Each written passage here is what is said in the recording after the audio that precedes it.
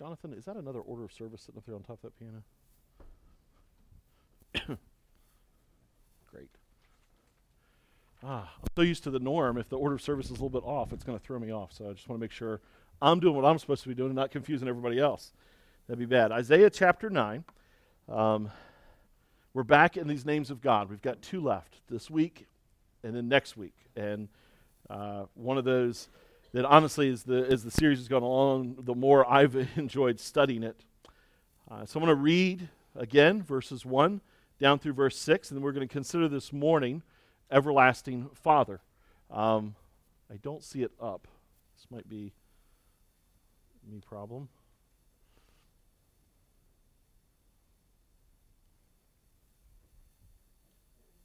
It's there? Okay, great.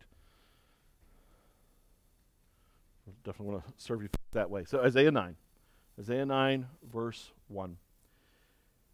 But there will be no gloom for her who was in anguish. In the former time he brought into contempt the land of Zebulun and the land of Naphtali, but in the latter time he has made glorious the way of the sea, the land beyond the Jordan, Galilee of the nations. The people who walked in darkness have seen a great light. Those who dwelt in a land of deep darkness, on them has light shone. You have multiplied the nation, you have increased its joy. They rejoice before you as with joy at the harvest, as they are glad when they divide the spoil. For the yoke of his burden and the staff for his shoulder, the rod of his oppressor you have broken, as on the day of Midian. For every boot of the tramping warrior in battle tumult, and every garment rolled in blood will be burned as fuel for the fire. For to us a child is born, to us a son is given, and the government shall be upon his shoulder, and his name shall be called Wonderful Counselor, Mighty God, Everlasting Father, Prince of Peace. As we dive forward, as we push forward, reminding our hearts that all of this is happening in this context of intense darkness and gloom, and yet here's the light. And so how is the Messiah going to bring this light and this hope? And this morning I think it might be helpful to think of the contrast of tyrants. Plato identified 3 characteristics of tyrants that he said would be helpful for you to understand the way an evil man rules. He said tyrants will rule without the law. They really are a law as unto themselves. They do what they see fit to do and whatever they think is best. They look out for themselves and not their subjects. And so they use their power and their control in a way that only seeks to serve them. And then thirdly, they use cruel tactics to exercise power. And so whether we're talking about Cyrus or Xerxes or Hitler, Stalin, Saddam Hussein, or several of the pharaohs, it's remarkable how these guys rise to power. And typically, the way they rise to power is the same thing that ends up being their downfall. They tend to be very ambitious, gregarious kind of guys, self-assured and confident, and so people are drawn to them and their sense of power that they have. Not recognizing that most, if not all, tyrants, while they are at one side narcissistic and it's all about them, they are at the same time incredibly, astoundingly insecure as people. And so they cannot stand anybody really questioning them, defying them, disagreeing with them. And so they tend to grow crueler and crueler in the way that they exercise their power and their authority. Really, it all becomes an abuse of their authority and power. The stories of tyrants throughout history, they're frankly not even appropriate for Sunday morning conversation, some of the things they do to maintain their sense of power and authority. They would delight in hurting, torturing their enemies. Saddam Hussein would personally direct torture to be taken place. One ancient pharaoh began to distrust his right-hand advisor. His name was actually Pharaoh, the Pharaoh, Phero. And so he invited his right-hand man to a dinner party. When his right-hand man arrived at the dinner party, he arrived to discover that the meal that had been prepared was the right-hand man's own son. It was a test of loyalty from the Pharaoh. Cruel, utterly wicked tyrants. Now, why do I begin with tyrants? Because the nation of Israel had become very well acquainted with what it was like to be ruled by tyrants at various times. They had gone through these cycles we see beginning in the book of Judges, only to extend further along of wicked kings, one after another. They'd go from good king to bad king, good king to bad king. The reality is, under Gideon's son, Abimelech, they had experienced tyrants, which is what happens right on the heels of what Isaiah references.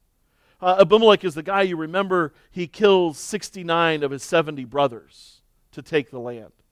He begins to rule in the northern regions in a land called Shechem, and as he's ruling in Shechem, eventually he begins to turn against those cities. In one city, he razes to the ground and salts the earth so nothing will ever grow there again. Another city he's so angry at, he goes and he literally burns it with fire, killing over 1,000 women and children at the same time.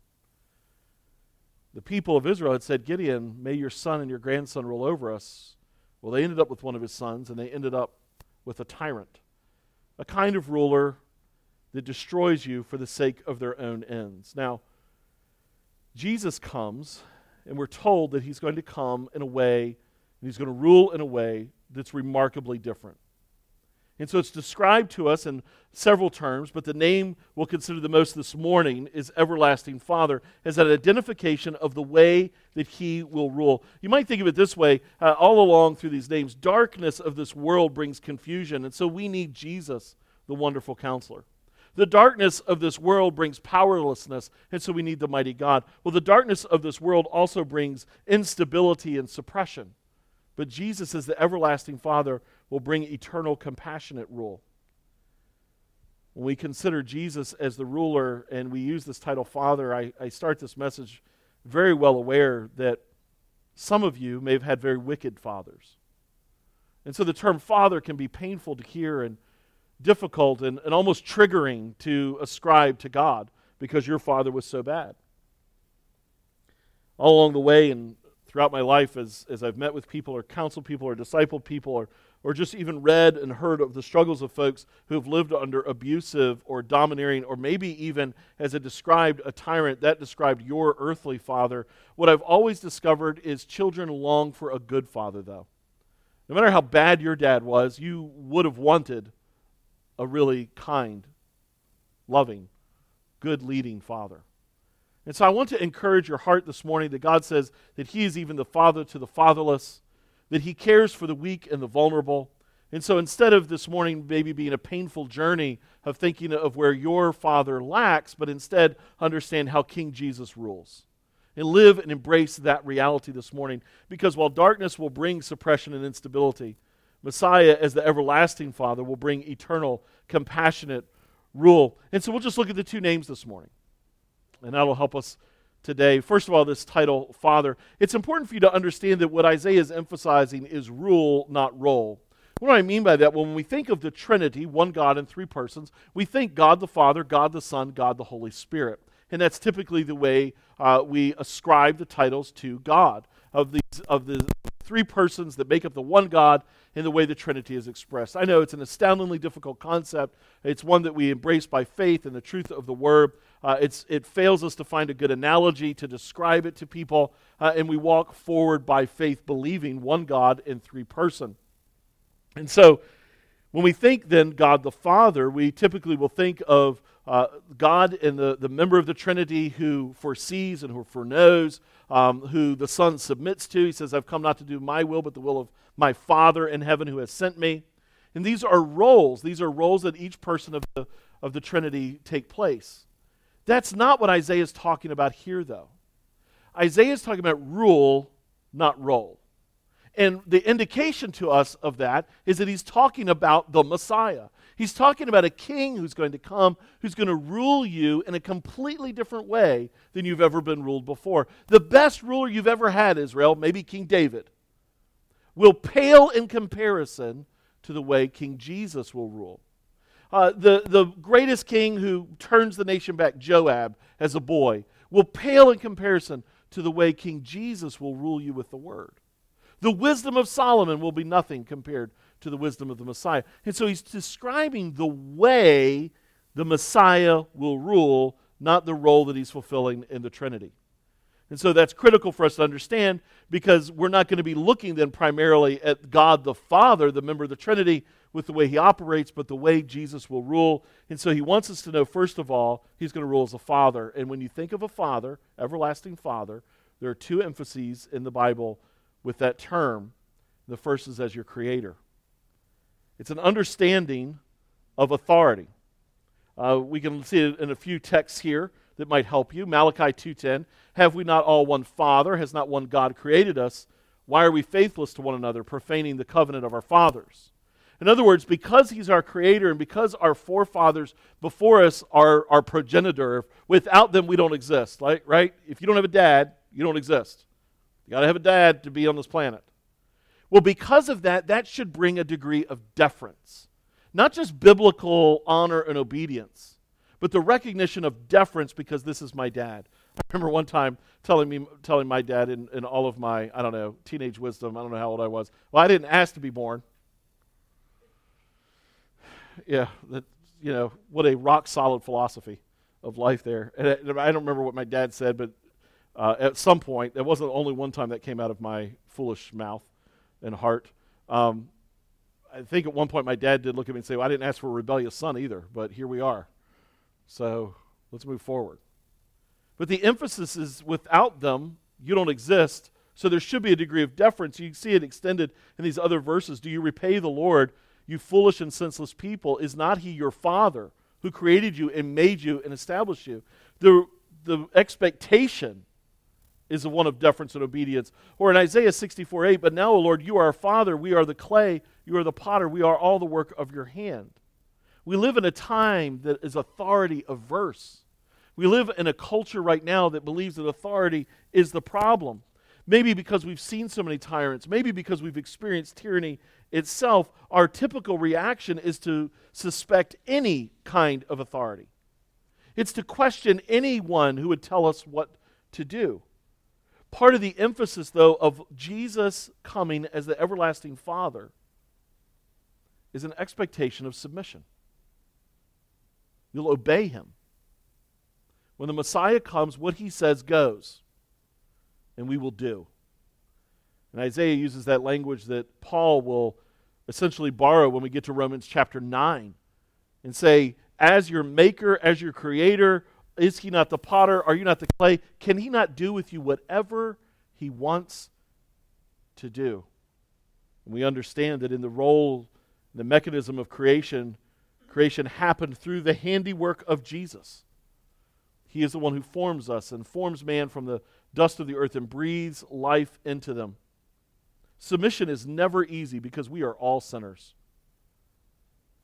I think all too often we think our submission is hard because of our authority. And to be clear, authorities can make submission more difficult. But our submission problems have everything to do with our own heart condition.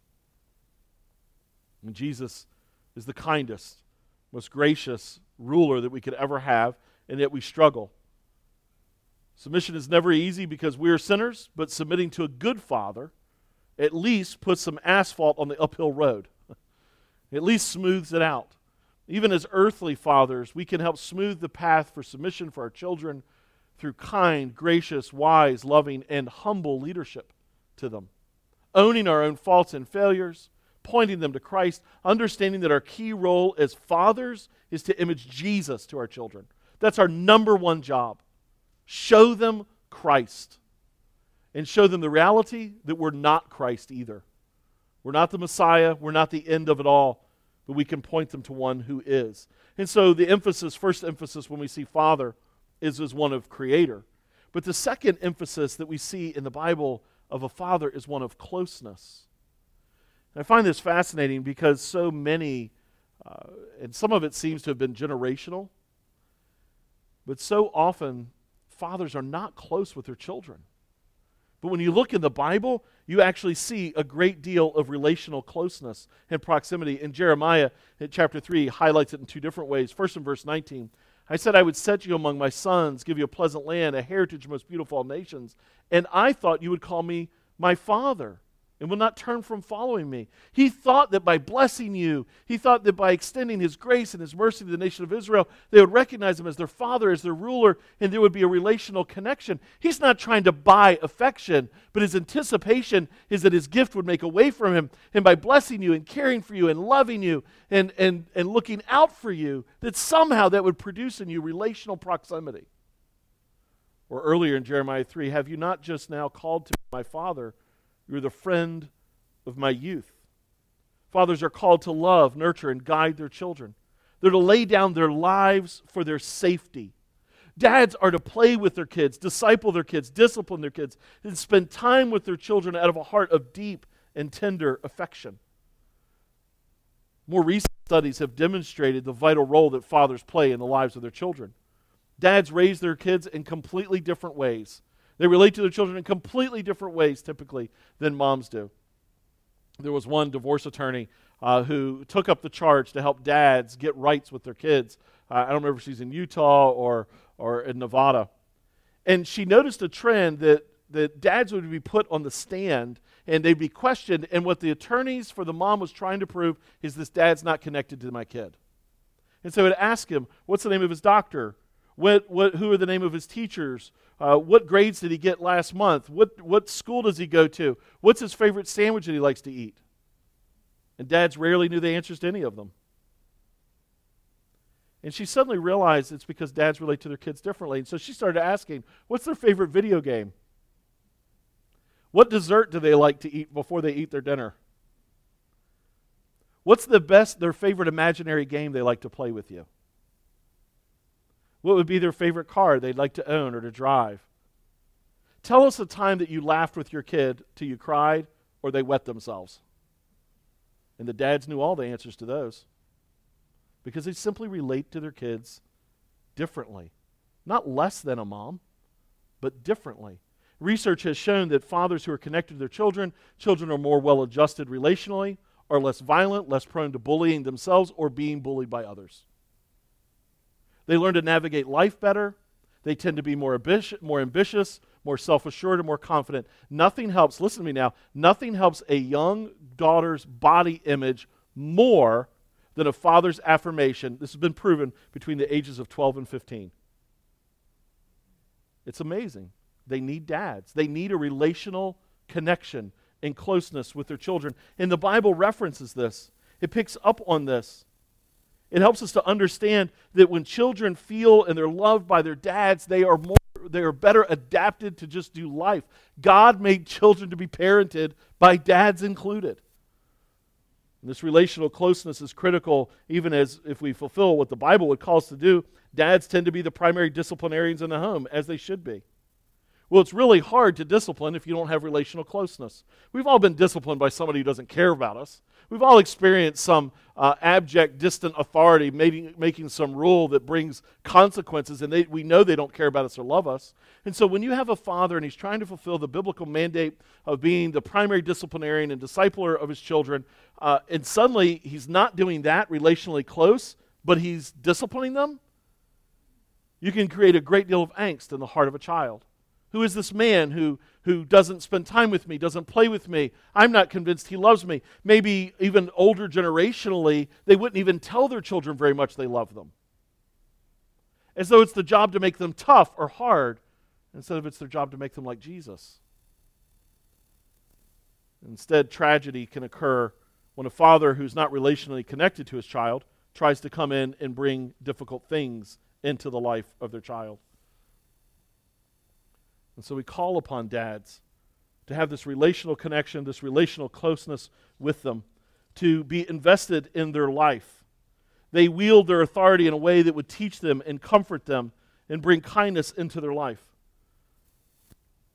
God says that Jesus will come and he will be a father. He will rule like a dad to us. And so we understand father. We begin to think about the darkness of life and living in an unstable and confusing and sorrowing world. And our heart craves this. The nation of Israel is longing for this. This is why they're crying out to Gideon, saying, give us your son, give us your grandson, you stay as king over us. Because what happens when dad goes away? What happens when dad is gone? Or he's taken out of the picture or out of the situation. And it's where Isaiah then points our hearts to the reality of him being the everlasting Father. It's a recognition that we need more than just a lifetime of fathering. We need an eternity of fathering rule. It's a recognition by the nation of Israel that this cycle of good and evil is destroying our nation. That you can have Solomon, but he's followed by Rehoboam, who splits the nation. You can have Hezekiah, but he's followed by Manasseh, who leads the nation to sacrifice their own children to Molech. They need something that will last a long time. And so I would point your hearts to three things that happen when dad goes away or when dad dies. And why the desperate need is that our ruler and our Messiah would be everlasting and not temporary. I think the first thing, and I've alliterated them, the first thing would be strategy. In the nation of Israel at this time, they needed to wage the war against the Moabites. They didn't know what to do, and so God's strategy through Gideon comes onto the scene. We might think of it in more modern terms with wisdom, instruction. When you lose dad, you lose a lifetime of wisdom and instruction. I remain convinced that my father forgot more than I'll ever learn, more than I'll ever know. Little tips and tricks. Just this past week or two, something would happen in our home, something was broken, and I would look at one of my children and say, oh, you should do it this way, you should try this. And a few times they've been amazed, how did you know that that would work? You're 47, right? But when dad is gone, you lose that. This past weekend, tornadoes ripped through right where my younger brother and my mom live. Within a mile of where my brother lives, some people's homes were rendered to matchsticks. My brother's window was blown out, car totaled, he's counted 12 plus holes in his home where 2x4s were sent flying through the air, punched holes through the siding into the sheathing. You could see the exposed insulation. He and his 3 children and his wife are all safe. We're thankful. That's what matters. But as I'm talking to my brother on the phone last night, I was bemoaning the reality that our dad is gone. Because my dad would have had so much wisdom for him of what to do next and how to proceed and how to function. When dad leaves the scene, you lose that. When he tells us that Jesus is our everlasting Father, we'll never lose that. We'll never lose the one that we can cry out to. God, I don't know what to do. Can you give me hope and help? God, I'm not sure what to do in this. And in fact, he even tells us in the book of James, we're in the midst of a difficult or confusing time. If any of you lacks wisdom, you can cry out to him, and he'll give it to you freely when you believe by faith that he will, that he cares for you. And here's that moment. If you ever question, I don't know, am I bothering him? Is this a frustration to him? Is he annoyed with me because he thinks I should know better? The answer is no, because remember, he's Father. And I can tell you this, as a dad and as a son, good dads delight in giving advice that's helpful. And all too often as a child, my greatest problem was rejecting the advice, not my father's unwillingness to give it. Do we ever walk towards God that way? An unwillingness to hear, an unwillingness to listen? Then let our hearts be warmed with the truth this Christmas that when Messiah comes, he's an everlasting Father, always there, eternally ready to give us the wisdom, the strategy for life, and the next steps of what to do. In the midst of darkness and confusion and instability, we can turn to him. I think the second thing you lose when you lose the dad is you lose safety.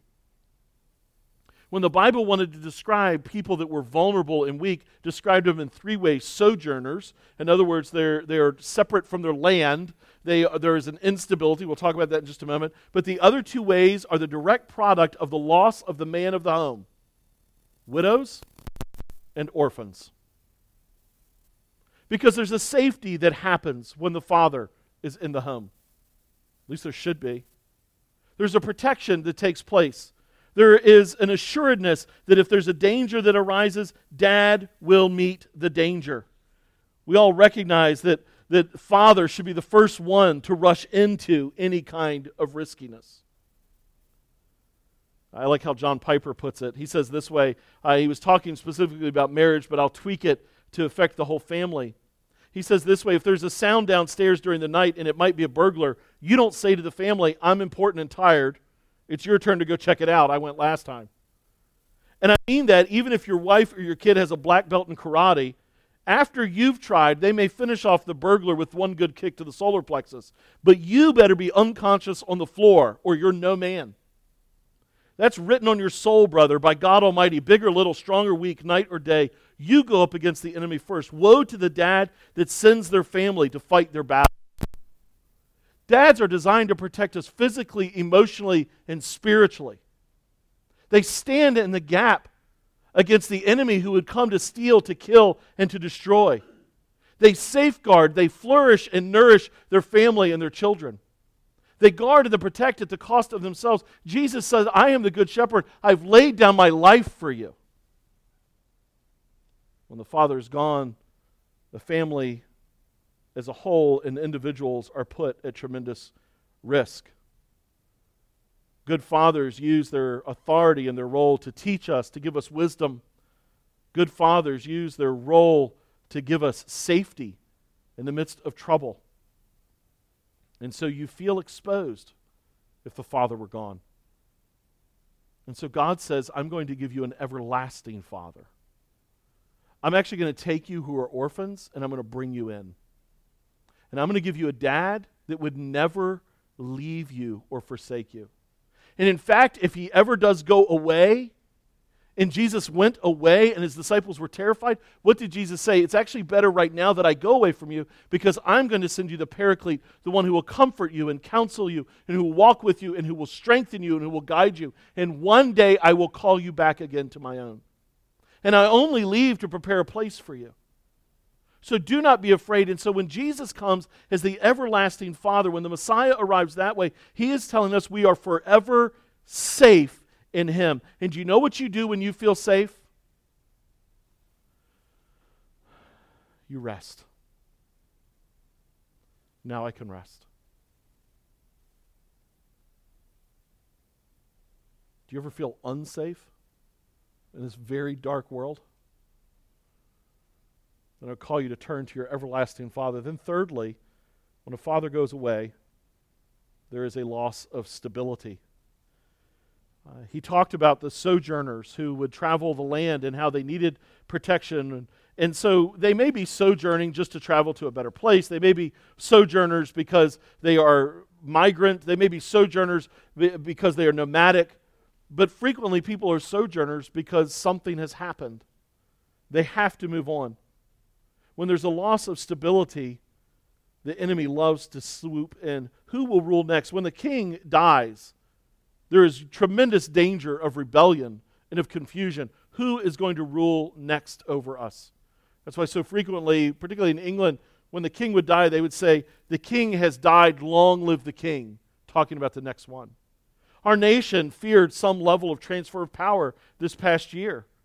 And there was a question of what was going to take place. We've seen in third world countries where in a transition of power, there's absolute rebellion and anarchy that can take place. Whenever the leader dies or is gone, there is a vacuum, and the question is who is going to go into that void. And it doesn't matter if it's in the life of the church, the life of a government, or in the home. When stability is gone from the loss of the father, the question is what evil person has just been waiting for this opportune moment? You see it in lots of little ways when a dad dies. How will the bills be paid? The house repaired, the cars fixed, the vacation planned, the yard taken care of, the groceries gotten, homework helped, or any other myriad of things a dad might do or has done in your life. I think in each home the dad might fulfill a different role and have a different capacity. My father plants flowers. I learned when I got married 18 years ago, suddenly it's my job to plant flowers. I had no idea of that. Because my wife was raised in a home, that's what her dad does. It makes it beautiful and it's amazing. I know how to kill things, right? I don't know how to grow things. Suddenly it's a new role. Talking to my mom a few weeks ago, trying to care for widowed mom from a distance is hard. I don't know that it's easier closer, but it's hard. And she's having all these car problems. I mean, my dad, you know this. My dad is car guru. And he's gone. And what's the one thing that breaks? The car. And so how does she fix it and how does she take care of it? And you feel the void, the loss in that moment. And he's telling us he's the everlasting Father. There will be permanent stability. For a king, how will the armies be arranged, the taxes organized, justice meted out, treaties signed, wars waged? How will the multitude of things happen that a king is supposed to do? We never have to fear the loss of stability with King Jesus. Not only is he the same yesterday and today, but he will be the same forever. Jesus is not shifting sand, but the solid rock on which we stand. His death wasn't the end. It was the beginning of his eternally stable rule. When Jesus is called Everlasting Father, he's directing our hearts to the most tender, kind, wise, strong, safe leader that we could ever have. I think Revelation covers it best when he says this way, "When I saw him, I fell at his feet as though dead, but he laid his right hand on me, saying, 'Fear not, I am the first and the last and the living one. I died, and behold, I am alive forevermore, and I have the keys of death and Hades.'"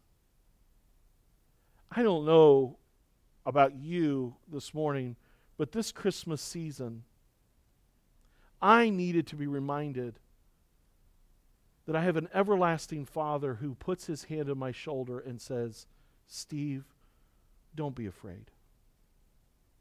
I am here. I've died, but I rose again, and I hold the keys to all the power of hell that would seek to overwhelm you."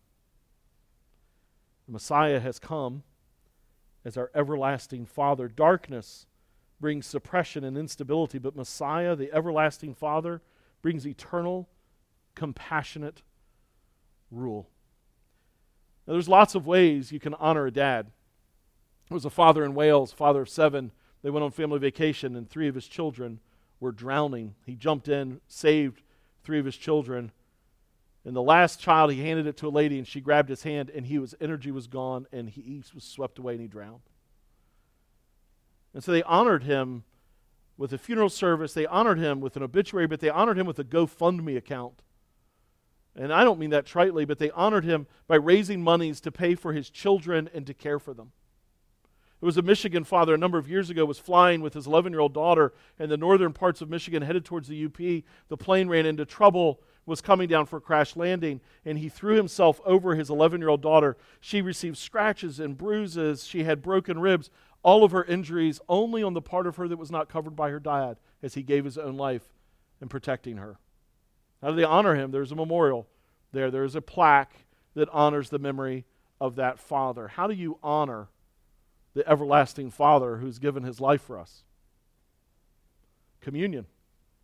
There's actually no better memorial than to say, we are yours because you died. You are ours because you have resurrected. Because you laid down your life for us and you've rescued us from death. And so I don't really think there's even a better way to understand and to worship and to express gratitude for our everlasting Father than to celebrate him together through communion. And so this morning, that's exactly what we are going to do.